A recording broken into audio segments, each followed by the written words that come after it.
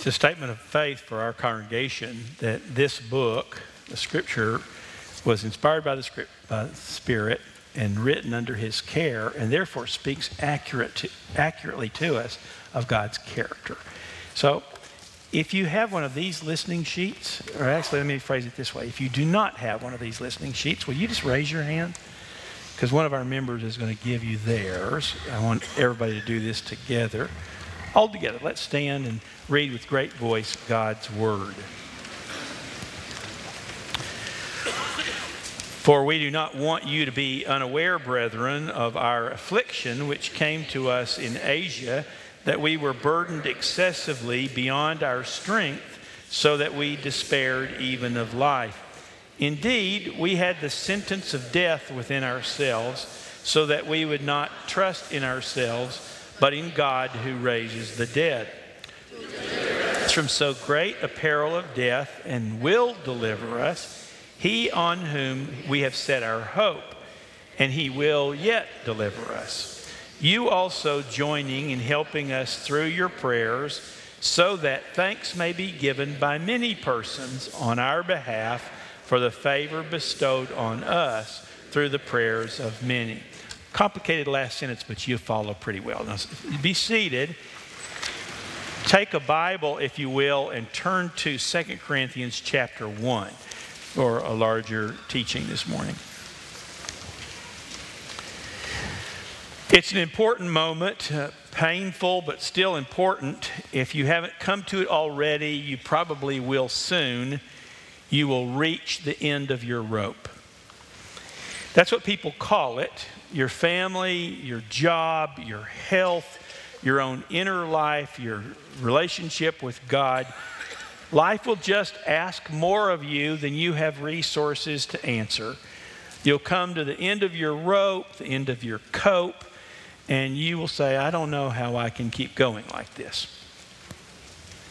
What should a person do that reaches this very important spiritual moment where you come to the end of your rope? Tie a knot and hang on. That's what the posters will all say. But it isn't that simple, really. I mean, life goes on every day. You still have to go to work. You still have to deal with your family. You still have to pay your bills. You still have decisions to make. So it really isn't adequate to say you can just check out until you feel better. In 2 Corinthians chapter 1, Paul is telling us the story of that moment in his own life. It doesn't mean you're a failure when you come to this moment, and it certainly didn't mean that when Paul got there either. In very descriptive language, Paul says in verse 8 of today's reading, I despaired even of life. A black cloud of depression rolled in on him, and he said, I don't think I'm going to make it. I do not know what to do anymore. We don't know the particulars. We don't know whether it was illness. We don't know whether it was somebody who was particularly awful to Paul in their opposition. We just never know the details. But we do know that the Greek word that he uses says there was no way forward and out. I just did not see a way out of this particular emotional set. No passage forward. In that same verse, Paul continues to describe vivid in his imagination.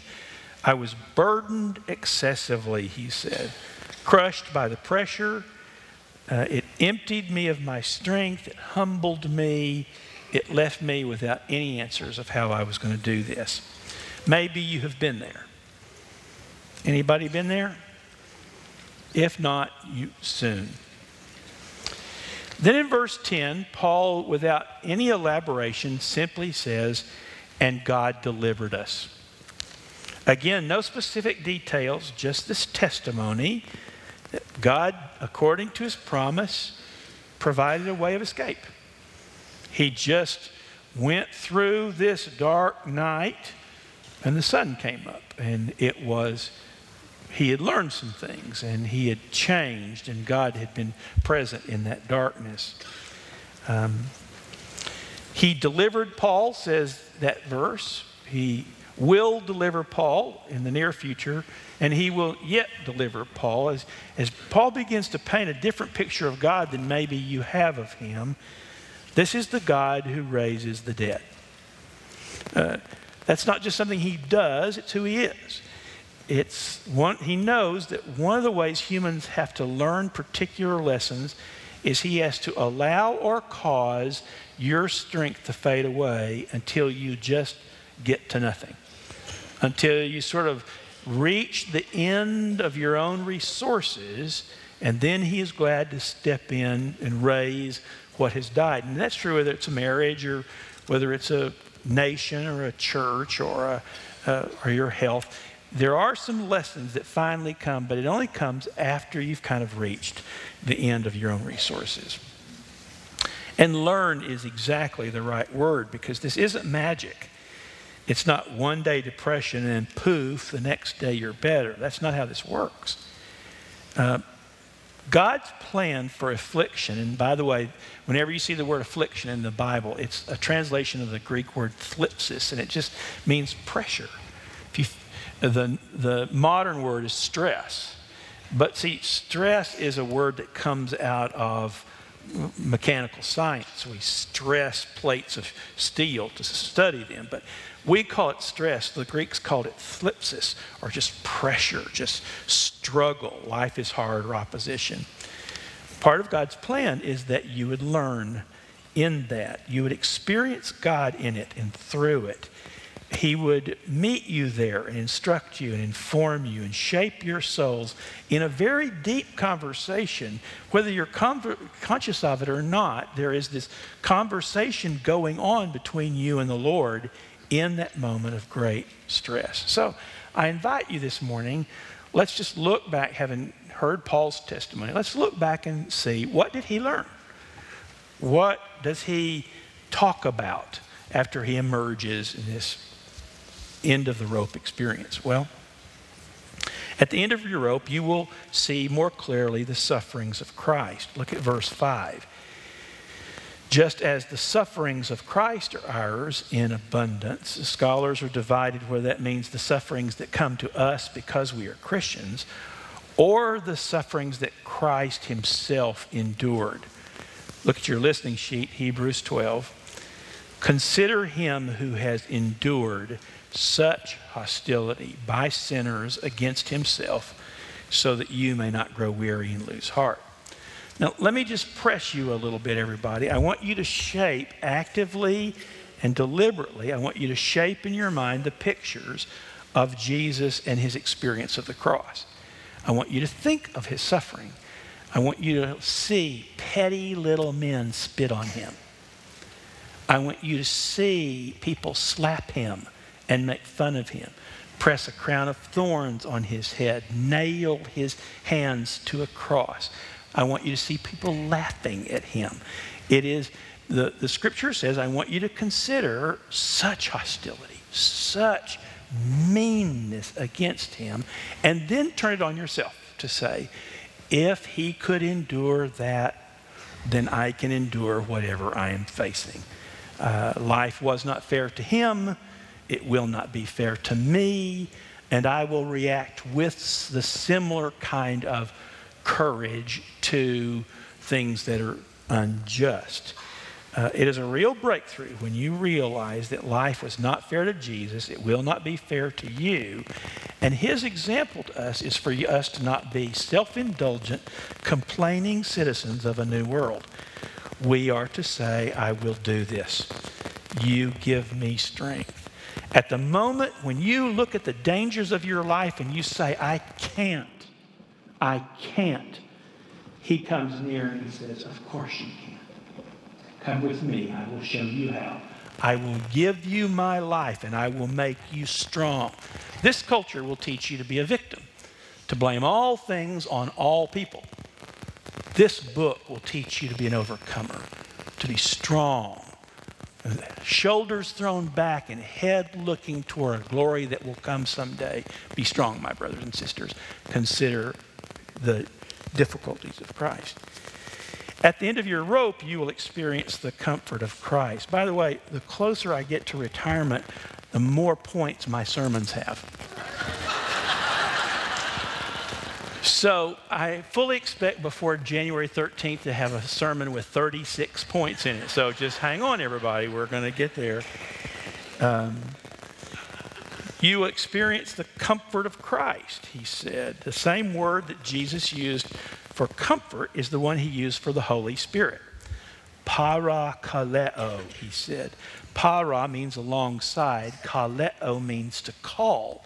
So when he was describing the Holy Spirit, he said he is that person who in your struggle will come near you and he will say, now come walk with me.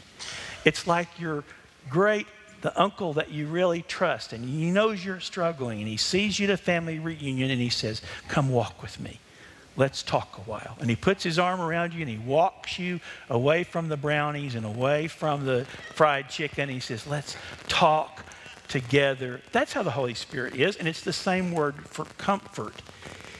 The effect is not to take the struggle away. The effect is rather is an awareness of his presence and of supernatural assistance that God is willing to give you if you are willing to face life as it is. Eventually, the Lord will remove the pain, but until he does, this is the important lesson to learn. He is amazingly satisfying. Everyone, what you think you need is an end to the pain. What you really need is the Lord of the universe.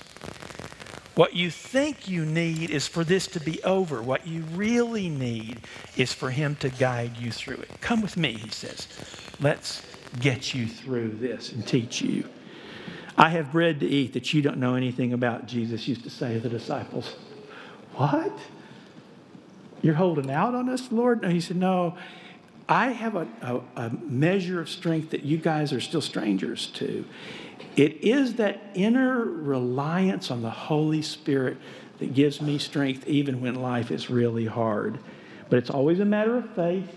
You cannot trust your feelings. You cannot trust your circumstances. You must finally decide whether God is telling you the truth where he says, I will never leave you. That at your worst moment, you are bound to him and connected to him with something stronger than titanium. It is the connection that came to you by faith in Jesus Christ, and nothing breaks it. And you finally have to decide, then I will walk with you even when life hurts. At the end of your rope, you will learn the purpose of pain. Verse 9, indeed, we had the sentence of death with it. And then Paul says, in order that. He perceives purpose there. God in your low moments is teaching you to trust him and not yourself. If you break an arm, an orthopedic surgeon will apply pressure to put it back where it was supposed to be. Hopefully you're out when that happens, but he will apply pressure to make that setback. That's what's going on in your hardest times. The Holy Spirit is applying pressure to get your heart to love him again and not these things. He's trying to say what was always his purpose for you. Come love me. Come love only me. Even if it hurts, if we fix that problem, that's the largest of all gifts. At the end of your rope, you'll learn a heart of service. Verse 4, Paul says, I realize that part of the plan of God is that I will eventually share with others what I've learned when life hurt. In those dark days, I learned some things, and now I share them freely. I'll say from firsthand knowledge, if you are a cancer survivor or God has rescued you through cancer, you talk with a new kind of energy to cancer patients. You get to say, I remember what chemotherapy feels like. I remember what it felt like to hear those words. You have empathy and you have credibility. But if you've been the child of a parent of a child with autism, or you've been through a divorce or a death that just shattered your world, that lesson that you were learning is not just for you. It is for you to steward and give to others along as you will continue to serve the Lord. At the end of your rope, you will learn the necessity of patience. Verse 6, if we are afflicted, it is for your comfort, which is effective in the patient endurance of the same suffering. What kind of faith is it, read your listening sheet, who writes this? Consider it all joy, my brethren, when you encounter various trials, knowing that the testing of your faith is producing something in you, endurance. And that endurance will have a perfect result if you will let it. Will you this morning believe? Will you consider your own life and view it from the perspective of faith, that even in your most painful moments, God is at work in your life, shaping you for himself. He is teaching you what you must know, and it requires patience of you. Will you do this on his schedule and not your own? Will you say, Father, as Job said, though you slay me, I'm going to trust you. I can no longer determine outcomes, but I am yours, as long as it takes. If it's one more day, one more hour, or until I come to death and then wake up in glory, I will do your plan and your schedule. At the end of your rope, you will find your need for community. Verse 11, Paul says, and you guys can help me if you will pray. Think of that. Think of that. Paul said there are certain things that will happen in my life if you pray, but if you don't pray, they likely will not happen. There's some margin of God's grace that he's left for prayer to take care of. And the people of God are to gather and to use that great gift to help each other. And if you don't pray, then that part of the great gift goes undelivered. The effective, fervent prayer of a righteous man availeth much. That instructs us. When you go through depression, we don't panic. When you prove yourself a sinner, and we all are, we don't panic. We hit our knees. We say, God's ability to heal is greater than your ability to break things. And so we say, come near, precious Savior. Heal them, even in his great pain. Bring him back to yourself. At the end of your rope, you'll find a song of praise, always. Paul, me, you, all of us who are in Christ. Verse 3, Paul says, blessed be the God and Father of our Lord Jesus Christ.